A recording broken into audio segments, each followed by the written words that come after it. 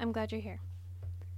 If you found your way to this podcast, that probably means you're a mom or a caregiver of someone on the autism spectrum. I myself am a mom of a little boy on the autism spectrum, and it's funny because if someone asks me to introduce myself, regardless of where I'm at or what the circumstance is, I'm always going to say, oh, hi, I'm a mom. I've kind of lost some of my other identifiers as I've come on this journey of motherhood, and it's not just the autism journey, just the motherhood journey in itself. I've kind of gotten lost in it, and it's easy to do that, especially when it's what you have to think about 100% of the day. You don't get a rest, you don't get a break. But as an autism parent, we don't get the luxury of taking the breaks. And so that sometimes feels like all we are and all we've become is just mom. Even if we have jobs, even if we have other activities that we do, sometimes it feels like I'm just a mom. And that can feel really lonely and isolating. It can also feel really lonely and isolating to just be an autism mom in general. I think that I personally have not felt any support from the people around me. I mean, it's understandable. A lot of people don't understand what autism means or how to approach it or even how to approach my kid. It's been a really isolating, hard few years. I've felt really lonely. I've had lots of tears, lots of anger, lots of jealousy and anxiety. And it's all brought me to this place of where I am now. And I've finally gotten to a place of acceptance of who I am, who my child is, and what I can and can't expect from the life that we live. But it took a lot to come here, and it took a lot to get here. And I wonder if I would have gotten here sooner, or if I would have not had such a hard time, if I would have had someone to guide me, or even just make me feel like I wasn't alone in this world. My child, we're going to call him D in this podcast, is a hilarious, loving, silly 4-year-old boy. He is so observational that even from the time that he was 2, he knew how to get to his grandpa's house. He knows streets, he knows when I'm going the wrong way, which is sometimes a terrible thing because if I go the wrong way, then that's a meltdown. He loves music. His favorite is Elvis and unfortunately also Young Gravy, which are two different opposite ends of the music, but that's okay. He loves what he loves, and that's fine.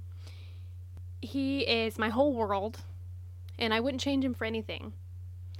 When he first got diagnosed, or when we were having those thoughts that maybe he was on the autism spectrum, I was scared. I was scared of what was to come. I grew up with a misunderstanding of the word autism, and I feel like so many people have up to this point. There was a stigma around it. People demonized it.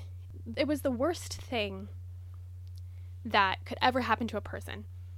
It was like, oh, that could give your kid autism, or that person has autism. Like, let's stay away from them. Or, oh, they're in the special program because they have autism. And that was never fair. And that was never right. And looking back, I wonder how we got there. Is, just a fear of the word itself, a fear of, the spectrum that it is. I don't know. But I can't even fathom thinking the thoughts that I thought back then now after knowing someone and loving someone like so dearly who has autism. It's not scary. It's not terrible. It's not the worst thing that could happen to someone. It truly has made my child so unique. He has all these friends that also have autism, and not one of them is the same. A lot of kids, I have a child who's also not on the autism spectrum, and sometimes we say she's just like all her friends and just like all the other kids her age. And I don't think I can ever say that about the child that I have on the autism spectrum. He is so unique, and all of his friends are so unique, and they're all so funny, and they all have such big personalities. even the ones who can't speak for themselves, even the ones who use AAC devices, they still have such a personality, and it's so funny and it's so fun to see.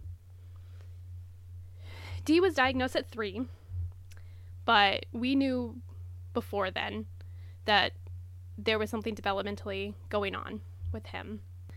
I'll get into more of his early signs and getting the diagnosis in a later episode, but when we were at his assessment appointment, the psychologist came in, and after she had done all her scores, and she told us his diagnosis, and she said, "How do you feel about that?" And me and my husband looked at each other, and we almost shrugged. Like, it felt expected at that point. We had waited for so long to get his assessment. We had put him in some therapies. I used to work in child development. I know a lot about what is and isn't normal. And so I felt like when I went there that day, I was expecting the diagnosis. But it wasn't until I read the report later on when it was finished that it hit me a lot harder. I don't know what I was expecting. I don't know what, they were just laying it out as factual as they could. And for some reason, that was hard. That was really hard to read. I mean, when you see that, level 3, severe global developmental delay, that's scary. That's a scary thing to read about your child. You think, are they ever going to have a normal life? And, still, like, my child's still little. I still have those fears. I still worry about him, and I'm always going to worry about him. I'm always going to worry about both of my children. But I think that's one of the biggest, scariest things for us as parents is my child's autism going to hold them back, that they're never going to enjoy their lives? And that was how I felt at that moment. I was worried that he was never, not normal, because that's not fair, but I worried that he was going to be, have a hard time in life, not be able to enjoy his life because he was so focused on, playing catch up or just trying to mask and be like everybody else. But thus far, he has made friends, that get him, and if somebody doesn't get him, he's like, meh, I don't really need to hang out with you anyway. And that's all I want for him for his whole life. If someone doesn't appreciate who he is and his uniqueness, then I hope that he always has the courage to walk away. Getting ahead of myself. But I've been thinking about this podcast for a while because, I did feel so alone for so long. And I just want this podcast to feel like a sister talking to you, talking with you, who has gone through the same thing or is currently going through the same thing and can help guide you or even just share that they've been there too and that your feelings are valid and just join you in navigating this whole thing together, because there's so much more than anybody can realize that goes into this, whether it be the medical side, the school side, the therapy side, the just getting through every single day side. This shit's hard, and it's not for the weak. I may not reach you while we're on the same point in our journeys. I mean, my son is still young. There's still a lot of time. And our journeys may look very different. They call it a spectrum for a reason. And we have friends, very close friends, and their journey looks so different from ours, even though our boys are the exact same age. Their journey is looking so different than ours. But the commonalities that we all share in this parent of an autism spectrum child are so special. We, as parents, are special. We are strong, brave, and resilient. And that can bring us together in a truly special way, no matter our differences as they may be. Obviously, This is a brand new podcast. This is going to be a short one. I just wanted to introduce myself, throw myself out there.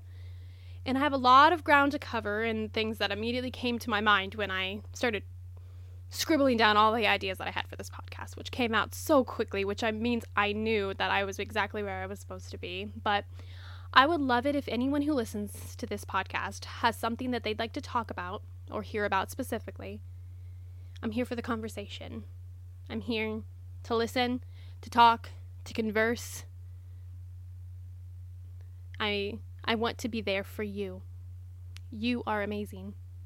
I'll see you next time.